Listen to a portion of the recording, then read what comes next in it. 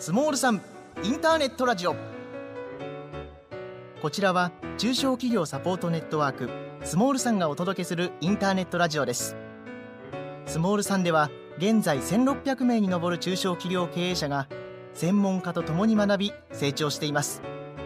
お聞きの皆様もまだの方はぜひお仲間になってください。さて本日の放送は知念太郎のゆいまーる沖縄。知念太郎のゆいまーる沖縄。ゆいまーるとは私の一番好きな沖縄方言であり、直訳すると結び回るとなります。県外にもゆいという相互扶助の制度がありますが同じです。番組では沖縄を良くしたい、日本を良くしたいとの熱い思いを持つ仲間、尊敬する先輩の方々をゲストに迎え、熱い思いのバトンを結び回してまいります。本日のゲストはエンドライン株式会社代表取締役山本圭一さんです。またですね、名刺の中に盛り上げアドバイザーということがね、大きく記載されております。山本さん、今日はよろしくお願いいたします。よろしくお願いします。はい、まずはじゃあ山本さん自己紹介お願いいたします。先ほどもご紹介預かりましたエンドライン株式会社代表取締役の山本圭一と言います。そうですね、今48歳になるんですけれども、起業して約16、7年の会社になります。でやってる仕事はですね、大体ターゲット3つあって、店舗チェーン、プロスポーツチーム、であと不動産の会社向けに上りとかですね、横断幕とか店舗の装飾、および最近は販促とかちょっと一部デジタル商品デジタル広告なんかも扱ってるんですけど、お客様の売り上げを上げるというような商売をやっております。もともとよく言われるんですけどもう20年ぐらい前なんですけど、芸人をやってる時期がありまして、福岡の吉本興業の方で、2年半ぐらいですけど売れない芸人やって、給料はですね月45円っていう月45円月45円、2年目が950円でした。こんなような人生を歩んできているちょっと変わり者でございます。今日はよろしくお願いいたします。よろしくお願いします。今自己紹介もございましたが、会社は本社はね福岡県にありまして、福岡の方から、沖縄オフィスということをオープンされてましてですね、今日沖縄まで来ていただいたということで、ぜひ、スモールさんのインターネットラジオも出てくださいということで本日ねご参加いただきます。番組はまだまだ続きます。山本さんのね、熱く面白いお話を皆様楽しみにされてください。きれい、気持ちいい、心地いい、住まいから笑顔を作り出す宝工機はそんな住まいづくりのお手伝いをしています。25年間積み上げた技術力とサービスでハウスクリーニング、定期清掃、植木のお手入れからリフォーム、水のトラブル、ゴミの撤去、蜂の駆除まで、お住まいのお悩みなら何でもご相談ください。高い品質、良いサービス、宝工機。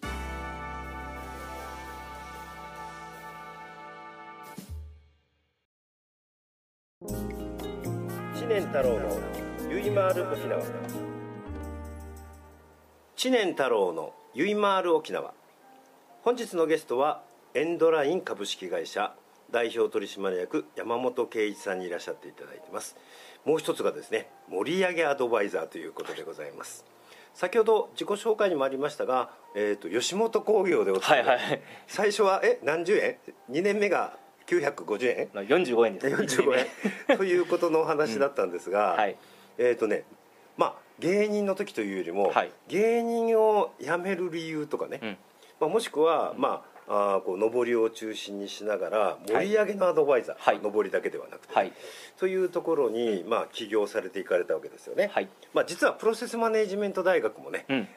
ご受講いただいて8年前にね、アワードにも出てもらったりするぐらいのね業績を伸ばしていったりされてる会社なんですけども、ちょっとそこら辺のね企業理念とかも含めて、なぜ辞めて、なぜこの上りを中心にした盛り上げアドバイザーになって、そしてそこら辺の苦労とかね、そういったお話も含めてお聞かせいただければと思います。ありがとうございます。まず芸人に関してはですね、本当に手短に話すと全く面白くなくてですね、そんなことないでしょ。本当です本当ですもうね、出ていく前に上がり症なんですよ。上がり症で芸人できるんですか？そうできないんですよ。だから出ていく前に毎回嘔吐をしていてですね、はいトイレで「おえー」とか言ってえ一通りちょっと吐き終えた後にドーンって出ていくっていう、ちょっとなんか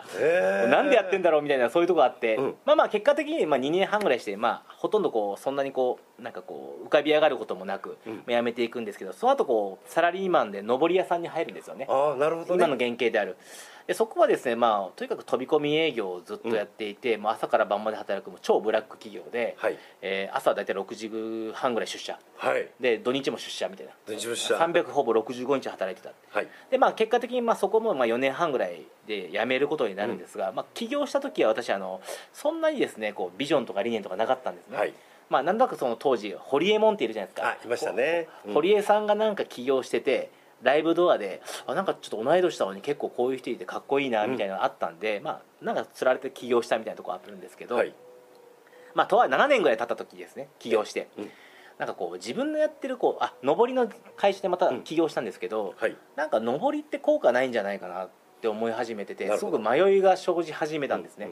でその迷いが生じた時に上り以外のこといろいろやってみようって言って、はいいろいろ多角化経営したんですよ。社員少ないけど、はいこれさプロセスマネジメントでアワードで話したんですけど、で結果的にうどん屋をしまして、うどん屋ですか？最後もういろいろやってコンサルもやって、あー最後うどん屋したんですよ。はい。で B2C の商売だったら、B2B と違って喜ばれるんじゃないかと、ダイレクトにお客さんに、で B2C やろうって言って、B2C のうどん屋をやったんですけど、結果的にこれも潰しちゃったんですよ、半年で。はい。ただこれ得たことが1個あって、上りって全然なんか効果がないと思ってたんですけど、僕うどん屋やった時に初めてのれんとか上りとかを使ったんですよ自分で、はい。なるほど。販促物を初めて使った時に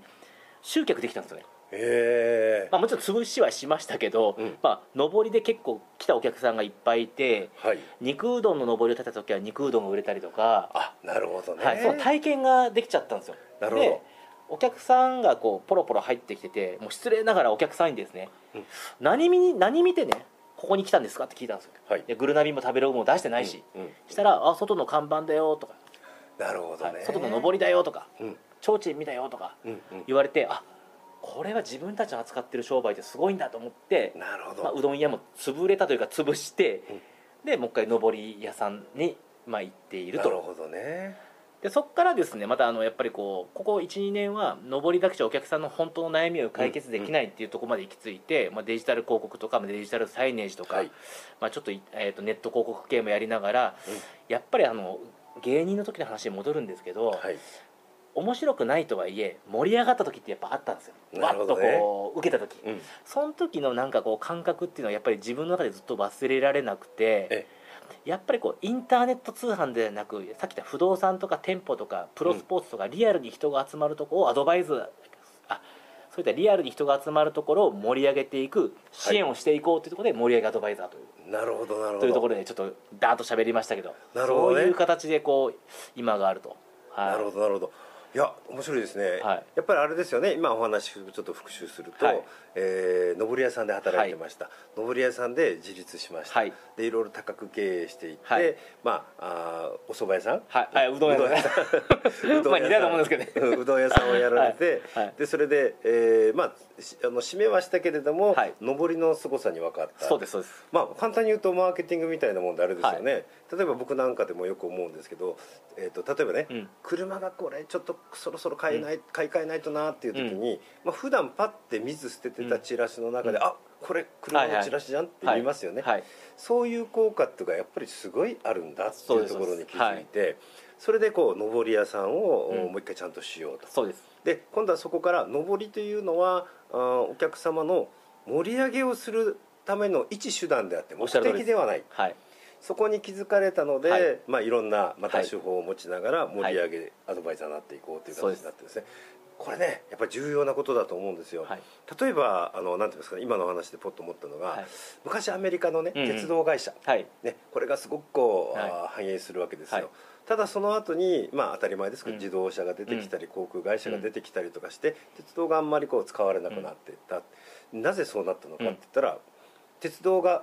会社だったからだよと。ああですね。もっと言えば人の輸送、そこに目を向けてたら車とか飛行機とかというところで、一見目的に見えるようなところを、売る側から見たらね、だけどお客様から見たら手段の一つでしかないので、お客様のやっぱり目的に、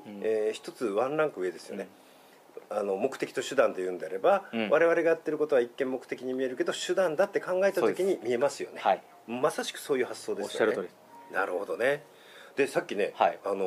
理念とかそういうことをやりながら、経営理念とかも作られたりとかしてるんですか？もうそのうどん屋の時にすごくやっぱり8年前か9年前なのかな、9年前ぐらいか悩んで、本当になんか何のためにこれ事業やってんだろうと、やりたいことも分かんないし、やるべきことも分かんないって、とにかく手当たり次第儲かりたいようなことばっかりやってたんで、で最後うどん屋なんですけど、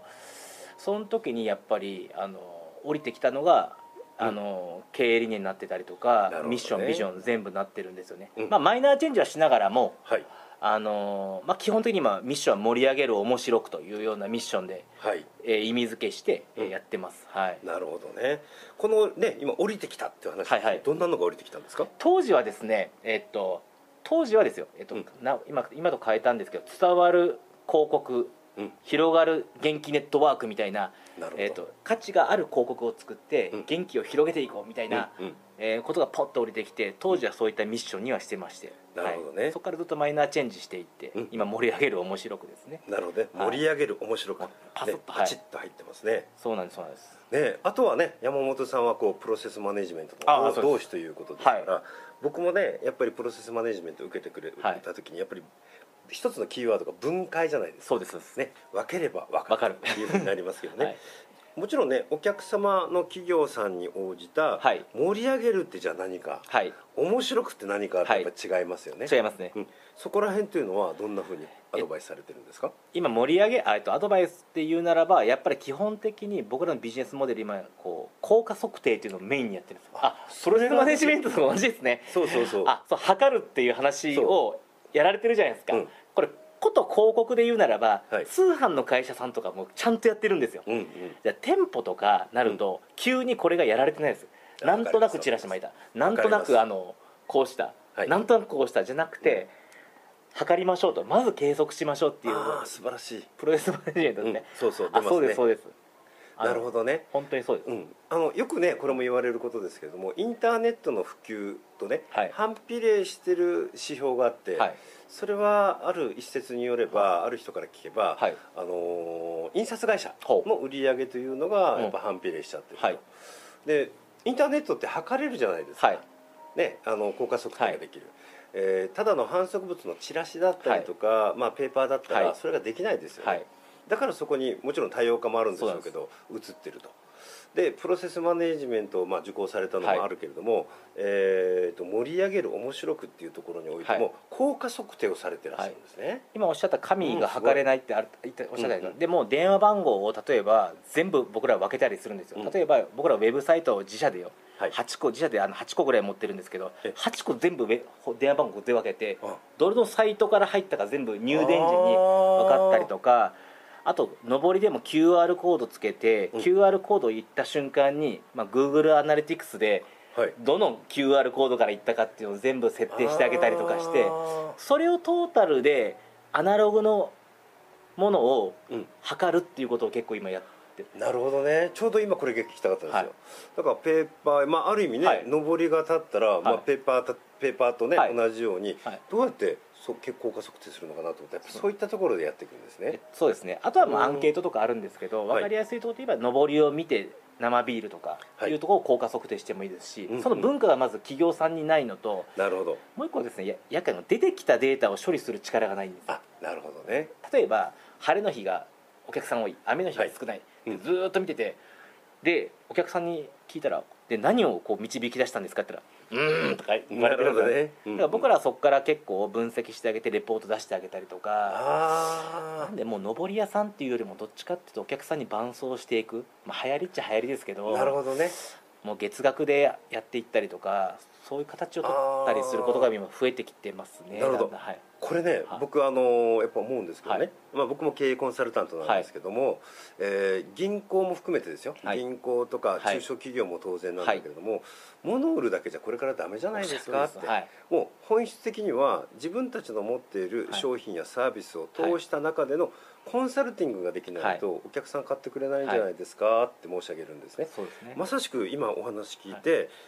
山本さんの会社はね、盛り上げる、面白くというのをキーワードにしながらもうコンサルティングまでやってる。そうですね、そういったことですね。わかりました。楽しみですね。ちょっとそこら辺をまたね、深掘りさせて聞かせてくださいね。よろしくお願いします。はい、番組はまだまだ続きます。地域コミュニティを大切にする金融機関、第一勧業信用組合。地域やお客様の課題解決、そして永続的な社会づくりに貢献します。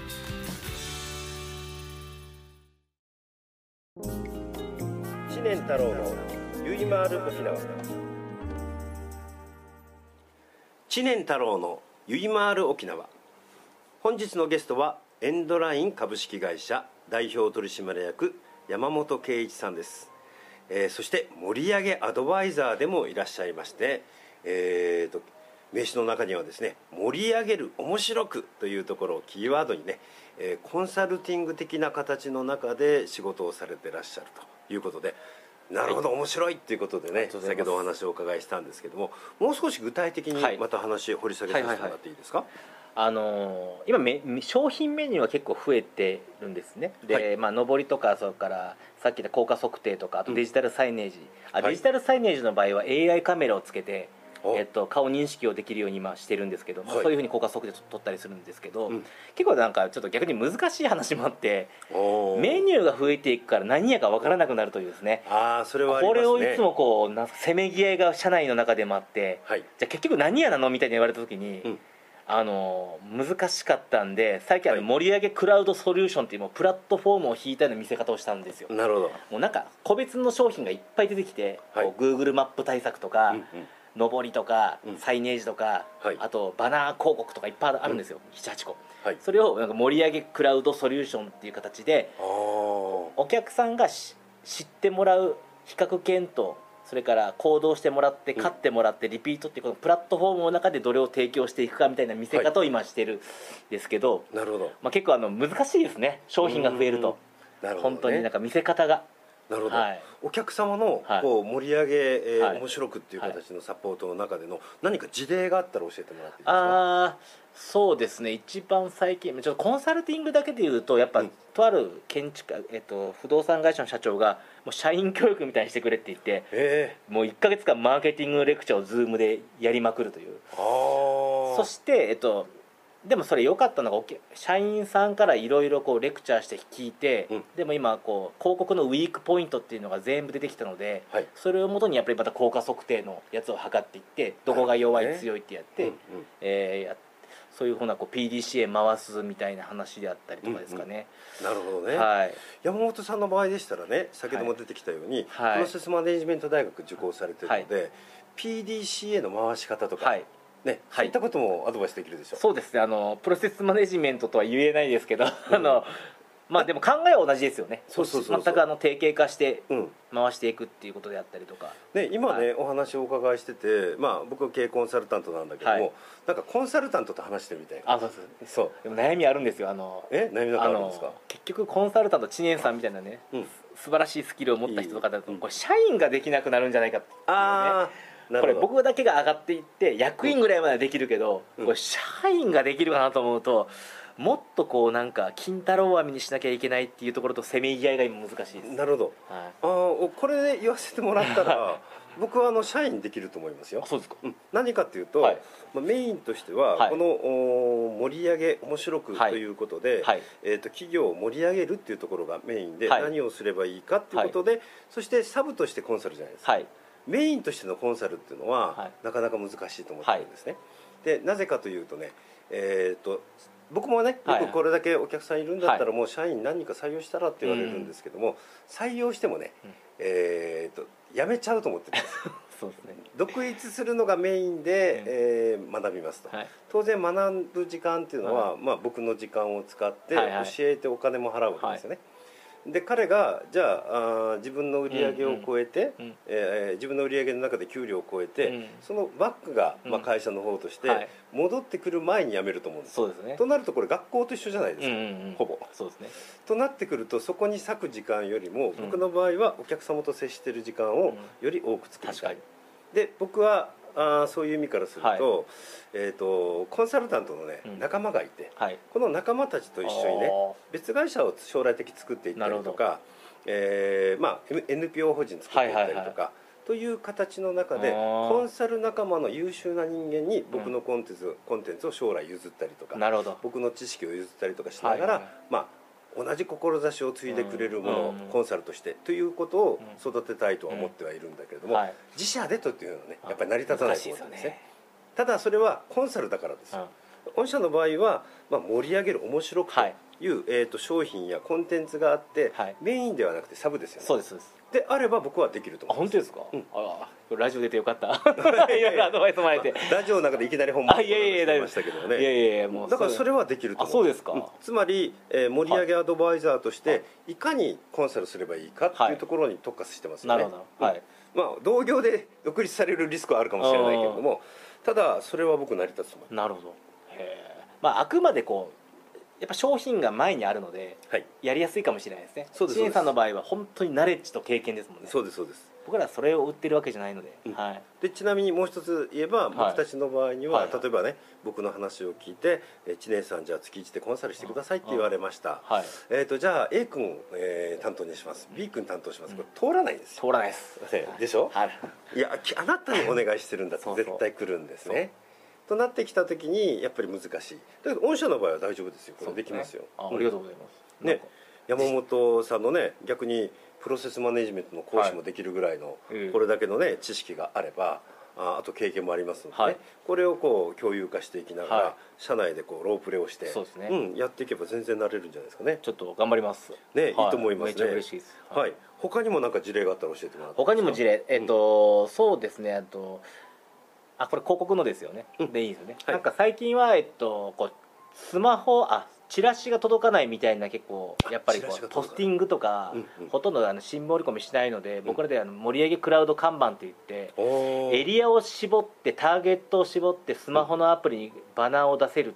っていうサービスやってて、売れてるんですけど。そんなことできるんですか？はい。例えばこの沖縄の那覇市半径3キロとか、那覇じゃなくてもその人たちだけのスマホに、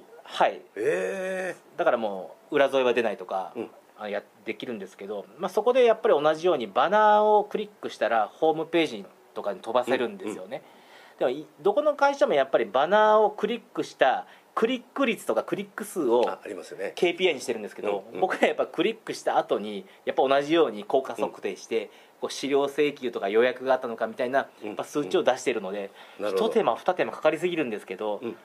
そういう形で結構今そういうものが売れてますね。そこのクリックして資料請求まであるのかみたいな。なるほど。だけどこれって大切じゃないですかね。僕の知り合いで例えば同じような形でやると、クリックに対していくらとかって取られますよね。結構桜が動いてるよねとか、これ効果本当にあるのって今山本さんおっしゃったように、実際 KPI になってないよねっていうのが多いですね。ですから KPI っていうのはクリックされるところじゃなくて、これのなんとか滞在時間とかね、次どこ行ったとか、多分そのあたりぐらいに僕は絶対 KPI があると思うんですよね。だからそこを強化しないといけないし、そういうのを考えたらプロセスマネジメントの手法も含めてフルに生かしてますね。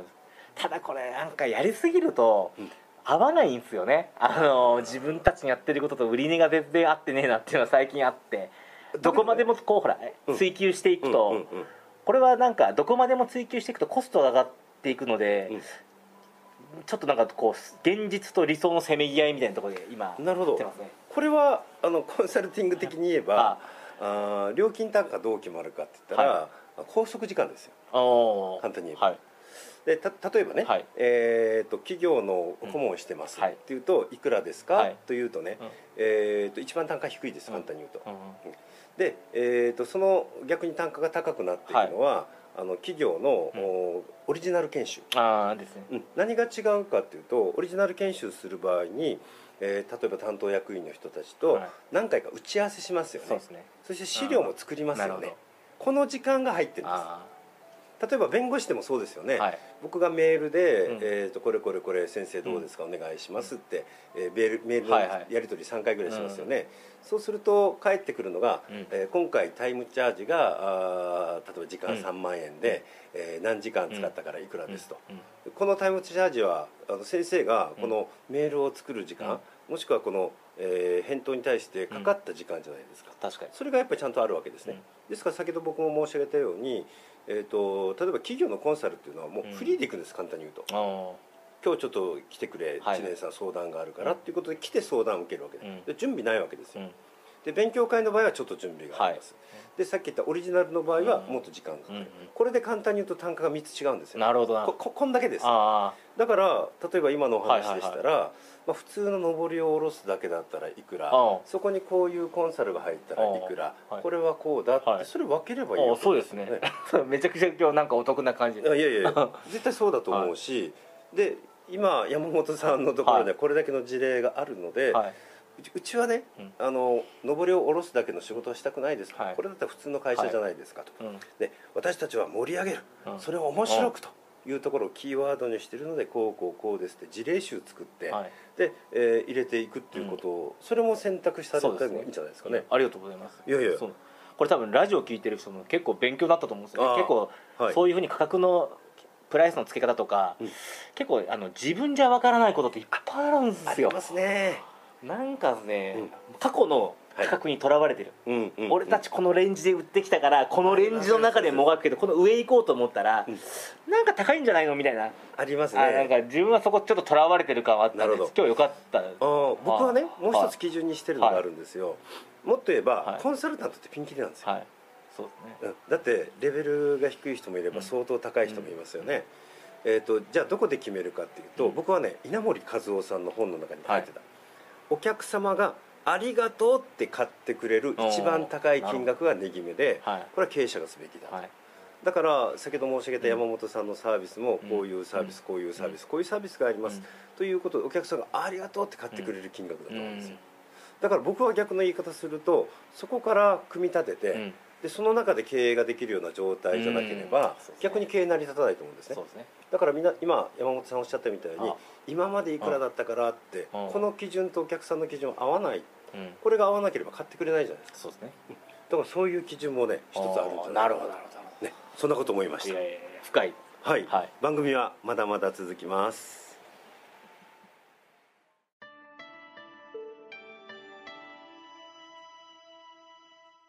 日本一おいしいどら焼きをはじめ、中尾清月堂には春夏秋冬、季節をお届けできる一品がいつもあります。味わい、彩り、時を受け継ぐ技、心をつなぐひとときのために伝え愛された菓子心。富山県高岡市の伝統の和菓子屋、中尾清月堂に来られんか。スモール3は1600名に上る中小企業経営者と10名の専門家たちが共に学ぶ知的サポートネットワークです。月2回ニュースが配信され、そして全国にゼミが組織され、毎月勉強会が行われています。入会ご希望の方はホームページからどうぞ。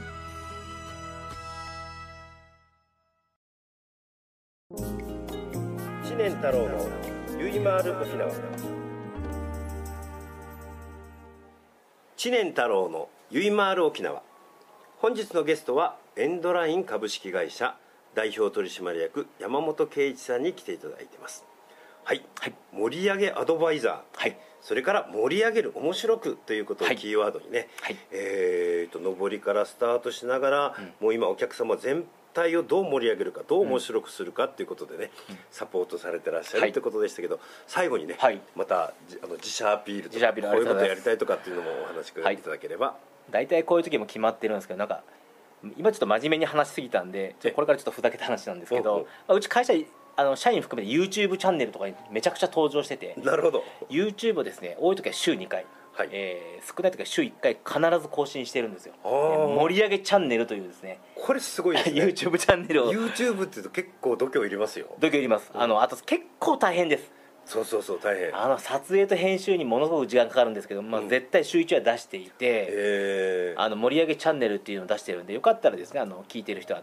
高評価といいねを、チャンネル登録をしてほしいのと、なるほど。最近さらに TikTok も始めまして。マジですか？うちの役員とか踊りながら自己紹介してます。面白い。で僕も、変なダンスで自己紹介したりとか、ちょっと最近はですね、この面白くの部分をもうちょっとこうエッジを効かしていこうっていうところで YouTube とか TikTok とか、あとツイッター、ツイッターはいまいちですけど、ツイッター、インスタとかいろいろやってて、SNS 結構B2B ですけど力入れてますね。なるほどね。TikTok で思い出したんですが、まあコロナ禍でね大変でしょ。去年の話だったと思うんですけど、ある旅館がね、もうお客さんも来ないけれども、ということでなんか社員さんにこうダンスができる人がいて、みんなでダンスを踊ったら、このお店行きたいということで来たって言うんですよね。なるほど。今の話でね、僕思うのが、まあね、この番組はスモールさんの番組ですが、やっぱ山口先生がおっしゃられたのが、飲食全滅ってわけでもないですよって、まあ、一つはね、例えばケンタッキーでもいいし、このお店のこれが食べたいっていう明確な不安がいる、例えば、食事でもいいしね、お店のオーナーでもいいし、というところはやっぱお客さんついてるよと、いや例えば山本さんと僕がね、ここら辺の店でもいいんじゃないって、そういう店ではなくて、今申し上げて、ここの何が食べたいとか、このおかみさんに会いたいとか、こういったところは違うって言うんですよ。だからそういう意味では、まあ、TikTok とか YouTube 上げながら、御社のね、下坂君ってこれ面白いなーとか、山本社長面白いなー、石谷さん面白いなーとかって、こんな感じでファンがつくんですね。いいと思います、とっても。やっぱ今の時代なんかこう直結しないものもすごい大事だと思ってるし、なんか意外とこの TikTok とか YouTube も大手さんの方がやってて、なんか中小零細企業の方が硬い感じが僕はしてるので、お金かからないのでどんどんやってみるって価値は大事なんじゃないかな。だけど僕ね、今山本さん今お話聞いて思ったのが、ね、山本さんもプロセスマネジメントねご受講されてますが、5ステップ営業の事前準備、アプローチ、ヒアリング、プレゼンテーション、クロージング、それを言えば空中戦のアプローチをしてるって僕思いました。そうですそうです、まさにおっしゃる通りです。だから、まあ、会わないとできないようなアプローチ、紙媒体でもないところ、ネット使ったり YouTube だったり TikTok ってこれ空中戦でしょ。そうです。空中戦で、まあ御社の場合はね B2C もあれば B2B もB2B もあれば C もあると思うけども、空中戦のアプローチを仕掛けてる、そう解釈しますが、やっぱそうなんですね。社員それぞれの自己紹介動画も作ってるんですよ。でそれを URL で面談前に送っとけば、まあこんな人って分かった上で面談してくれるので、ちょっとアプローチが楽になったりとかですよね。これって自己開示じゃないですか、プロセスマネジメントで言えばね。だお会いしてやる前の空中戦の、例えばアプローチのためのアプローチだね。そうですそうです。アプローチのためのアプローチの空中戦、これを事前にしてもらってるのでハードルが下がってできるし、本ちゃんのアプローチがもうすごくうまくいく。そうです。そういった動画のあの人とかやっぱ言われてますもん。なるほどね。うち一人その動画に結構メインで出てる女性がいるんですけど、動画のおなつって言うんですけど、あとなんか動画のおなつさんっていう、YouTube のおなつさんみたいな感じで、僕の経営者の中も動画見たけどおなつさん元気ねとか、アプローチ完了してるんですよね。ですよね。そして会った瞬間、会いたかったよから始まる。本当そうですね。これ動画で見たわ嬉しいみたいな、タレントっぽくなってね。なるほど。だけどね、そういう意味からするとこのスモールさんインターネットラジオもそうなんですが、山口先生がね、プロデューサーは必ず月1で番組で誰でもいいからねお呼びして紹介した人喋りなさいということで、実際僕もねスモールさんの知念さんのインターネットラジオを聞いて、講師してもらいたくて来てお願いしたんですよっていう人もたまにいるぐらいで、空中戦ですね。大事ですね。今はなんかこれ聞いてね、今僕もねちょっと思いました。インターネットラジオじゃなくて、YouTube ラジオの方がいいかもしれない。ごめんなさい、画像が出る、画像があるね。そういうふうに思いました。楽しいですね。ぜひね、沖縄にまた来ていただいて、こちらこそお立ち寄りいただいたりとか、沖縄オフィスもねぜひうまくいきますよ。よろしくお願いいたします。よろしくお願いします。本日はありがとうございました。ありがとうございました。